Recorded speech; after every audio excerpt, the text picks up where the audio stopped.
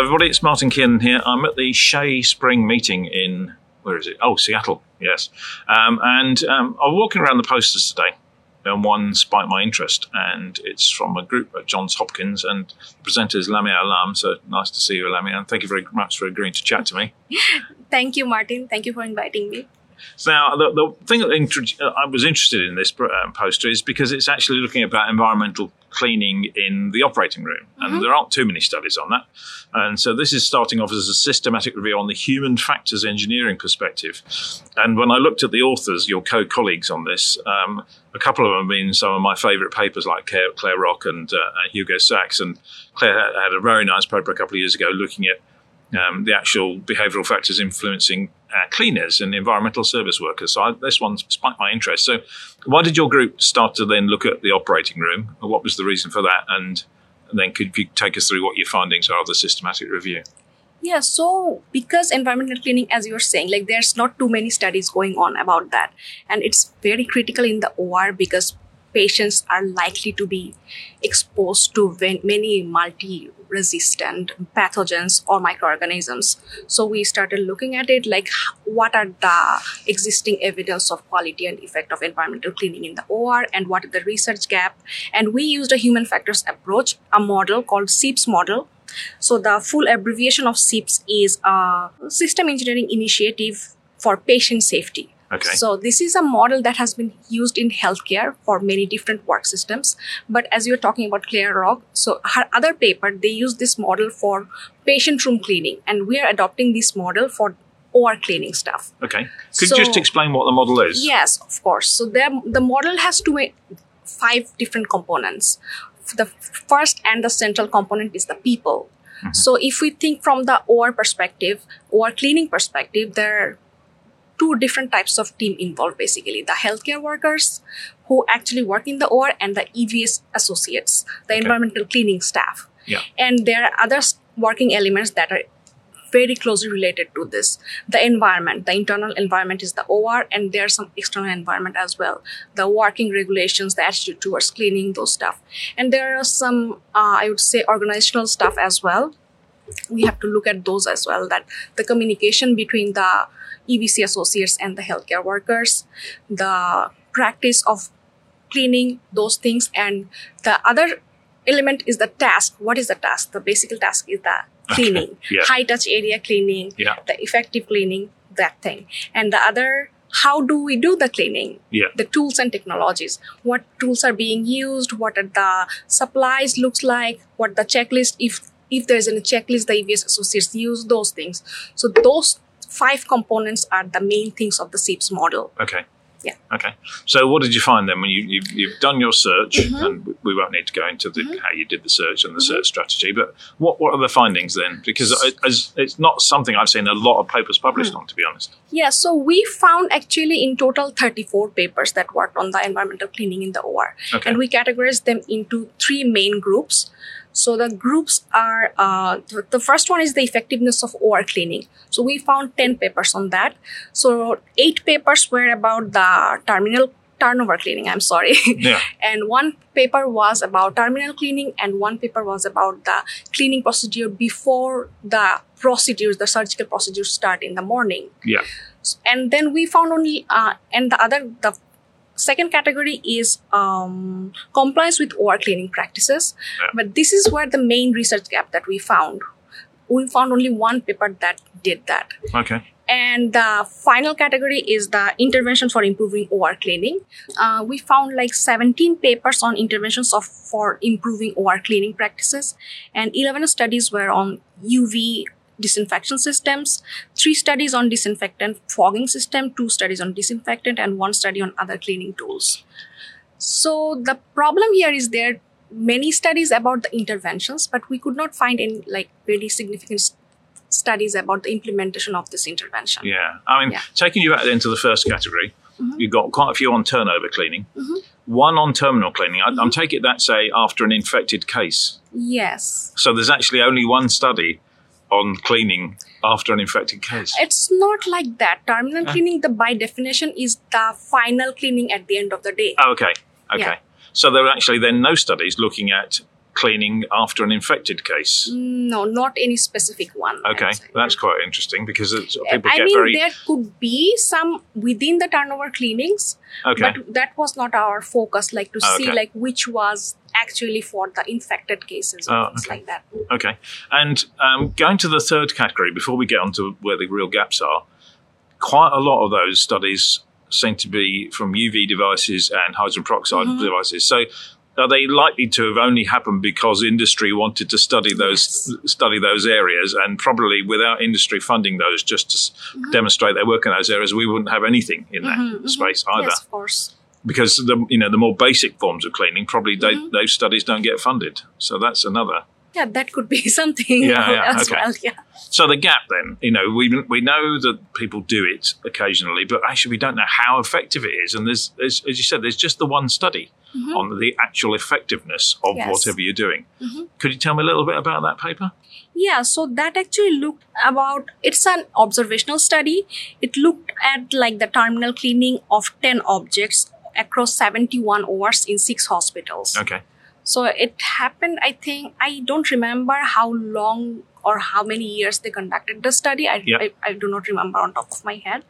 But the most cleaned objects they found were that the main over table lights, main over doors, and the telephones. Oh, really? Yes. And the least cleaned objects were second over table lights, over light switches, and storage cabinet handles. Okay. Yeah. Whose job is it to clean these? Because that's often whose job it is to clean a particular item. So, between a case, for example, they're not going to clean things like light switches, presumably. So that's going to happen in some part of the day. But do you find any discrepancies between whose job it is to clean certain pieces of equipment? I think that depends on hospital. Different hospitals has different systems. Some people have like designated OR people. Some people has a whole EVS team that works in the OR and other areas of the hospital. Okay. So that I think actually depends. Okay. Yeah. Okay. So what's the plan then to, where are you going to go with this work? What recommendations do you think are important from it, and where should we be looking next? Because there are certainly plenty of gaps, aren't there? Yes. So as I was saying at the beginning, we used a human factors approach to look at all those things. Yeah. So the future plan could be like looking at these work system elements, the people, the tools, the interventions, and how much they're effective. So how would we know that if we could discover the facilitators and the enablers of the cleaning that improves the cleaning and the barriers to the cleaning. So what actually helps to make it an effective cleaning within this work system? Okay. So if someone was doing a research using these elements as a performance shaping factors and could look at those areas, probably that would be a helpful thing to do. Okay. Yeah. Is this piece of part of a larger piece of work anyway? So you've done the literature search and now you're moving towards designing an intervention? Is that where it's going with this? Yes, that is the plan. Okay. So we are trying to understand what is the best practice and what is actually done in the OR. Yeah. So we could go into the field and see like how the EVS associates are doing their job and what is the challenges and what strategies they use. And then we could come up with a plan like what actually is happening out there, what is helping them, and what is actually creating barriers in their ways. Yeah. Because actually there's a lot of very expensive kit in an operating room.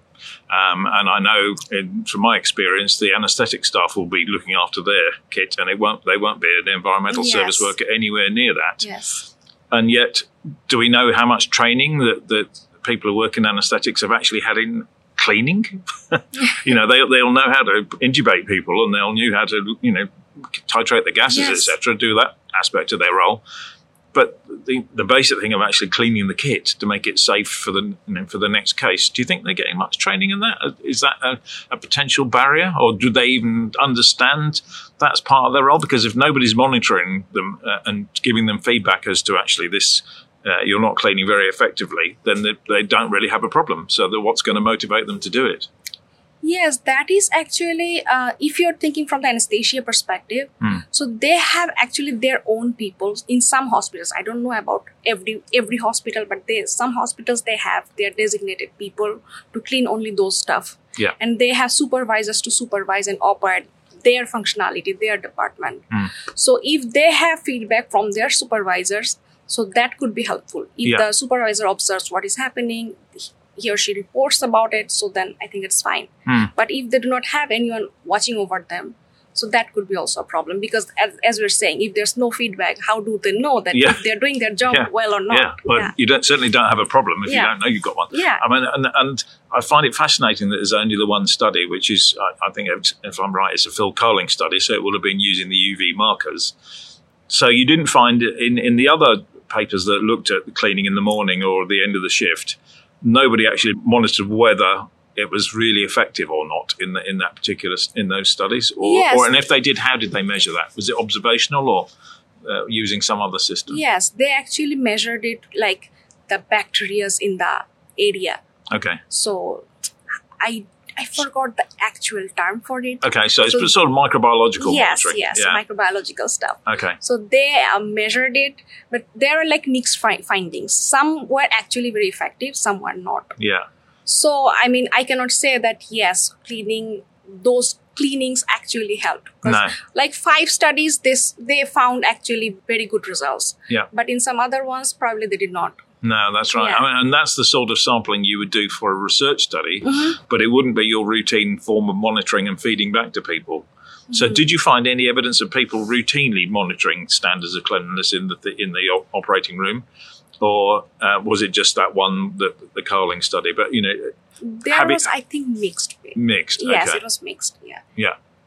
Yeah, well, there's certainly one where not having a problem is not to look, I think. Yes. Okay. Well, good luck with the piece of work, and I'll be fascinated to see what comes out of this, because some of the other work that's come out of your group, especially with regard to the working patterns of environmental service workers and looking at the barriers and facilitators for them, that was absolutely fascinating. And I'm just going to use that as an excuse to put a link to that paper on the podcast, because I love that paper. I really do. I mean, a systematic approach, if we could establish a systematic approach to look at these things, these performance shaping factors, then I think there will be some significant impact on the environmental cleaning. Yeah, I mean, it'd be interesting to look at things like how long you've got to turn around the operating room, because if your operating list is running late and you're trying to get people through very quickly, how much cleaning actually happens then? If you know it takes you 20 minutes to safely clean the OR and you've got 10 minutes, what are you going to do? It's a very tight coordination. Yeah. Okay. Well, thanks very much for spending the time with me. I really appreciate it. Thank you. Thank you. If you're enjoying our podcasts, why not go onto our website, infectioncontrolmatters.com, where you'll be able to subscribe, get information on every new podcast the moment it gets released, but also be able to search our back catalogue by category, so that if you're interested in a particular topic like healthcare associated pneumonia, you'll be able to find all of those podcasts in one place.